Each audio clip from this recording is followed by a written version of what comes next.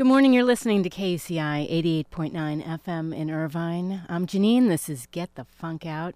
That was Sure with Friends, and I'm just waiting for my first guest to call in. He was on a little while ago, but we didn't have enough time, and I love this topic about writing, and he's written a great book called Daily Writing Resilience. So Brian Robinson's going to call in just a moment. And if you want to find out about being a guest on my show, all you have to do is send me an email to Janine, Janeane, at KUCI.org. That's the hard part, spelling my name. Janeane at KUCI.org. I am on Twitter at moms_rock, and KUCI is on Twitter at KUCI-FM. We're on Instagram at KUCI-FM, Tumblr, blog.KUCI.org. And my show blog is getthefunkoutshow.kuci.org. All right, so let's listen to a little more of Sure, and then Brian should be calling in shortly. You're listening to KUCI 88.9 FM in Irvine. All right, we are back with Brian Robinson. Good morning, Brian. Good morning. How are you, Janine? Wonderful. I know I didn't have enough time last time to talk about your book in full, and I love this book, Daily Writing Resilience. For those who weren't listening last time, could you tell me what inspired you to write this? You know, there's a lot about craft in writing, but there's not much about the psychological aspects of when you feel defeated, how to get through it. And I happen to be a psychotherapist, and I have a lot of tips that I use with folks. But so I kind of went on a little diversion and started meditating more and writing my own recipe for getting through the problem. And it turned out to be, I thought, well, I'm just going to write this for everybody because it helped me get back on the train, and the book is finished, and it's with my agent. Well, I was going to say, I want to comment about how you broke this book down into different easy-to-read sections. So they're not like long chapters. And you started it off, they're just very concise, relatable segments, like don't freak out over setbacks. I can relate to that. Yeah. Or mobilize the courage to continue. How do you do that? Right. And it starts off with a famous writer who's made a quote similar to what the theme of that day is. And then there's a little reading, as you said, like a paragraph or two. And then there's a final takeaway at the end that you can kind of file away in the back of your mind and carry it with you during the day. I've had people say they've read one or two, and it's invigorated them already, just reading one or two of these. So there's one for every day of the year, and there's a glossary you can go in the back if you're dealing with self-doubt. It'll give you 3 or 4 readings to go straight to, or if you're dealing with rejection or fear or worry or defeat or whatever. Mm-hmm. It's just about everything you can imagine in the book, and they're sound bites, so you don't have to read a lot. I think it's great, and I love how you talk about exercise for the health of it. I get some of my best ideas when I'm exercising. That's funny. Creative people say their best ideas come when they're moving furniture, pulling weeds. Right.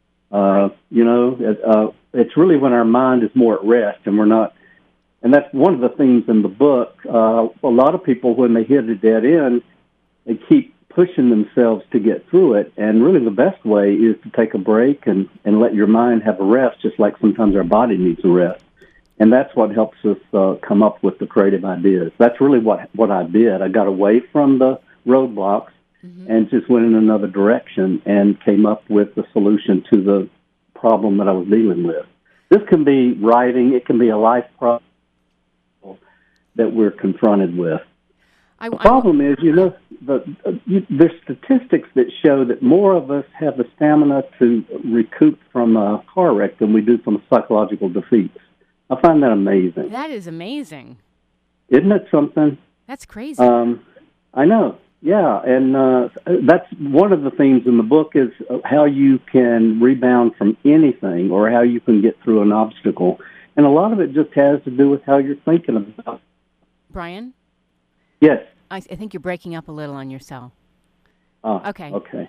You said a lot of it what? Well, a lot of the things are never going to be. And we have what's called a negativity bias.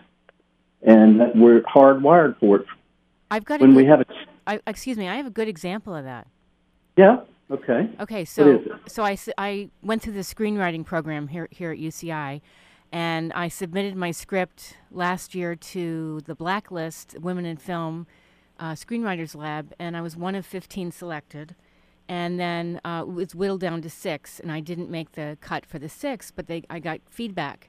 So here I was sitting with all this feedback, and I was so overwhelmed about the rewrite. I let like 2 months go by. Oh. Oh no, it's fine. And so over the weekend, I put music on because I get very inspired with music without lyrics, and I could envision the characters, their emotions, with greater depth than ever before. Wow, that's a good example. You can always overcome almost anything. One of the things that the negativity bias tells us with that little voice in our head is the threat, whatever that threat is greater than our ability to accomplish it, which is not true.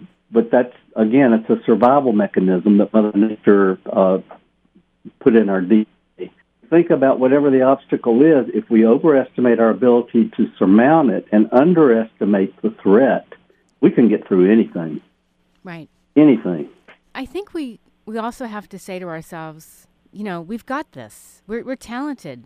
And, that's right. And it would be such a waste. Like, I kept thinking, what a waste if I never get to the rewrite. Come on, what a waste. Yeah. And this is such a gift, these great bits of information to rewrite. What a waste. You can't, you haven't come this far to dump this.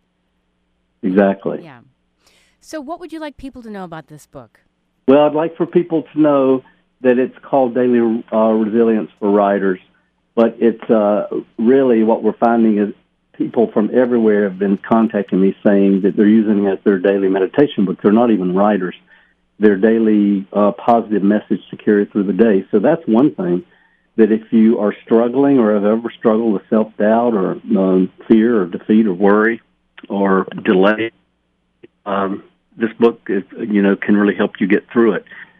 One of the things that I talk about in the book is what we call the first zinger and the second zinger.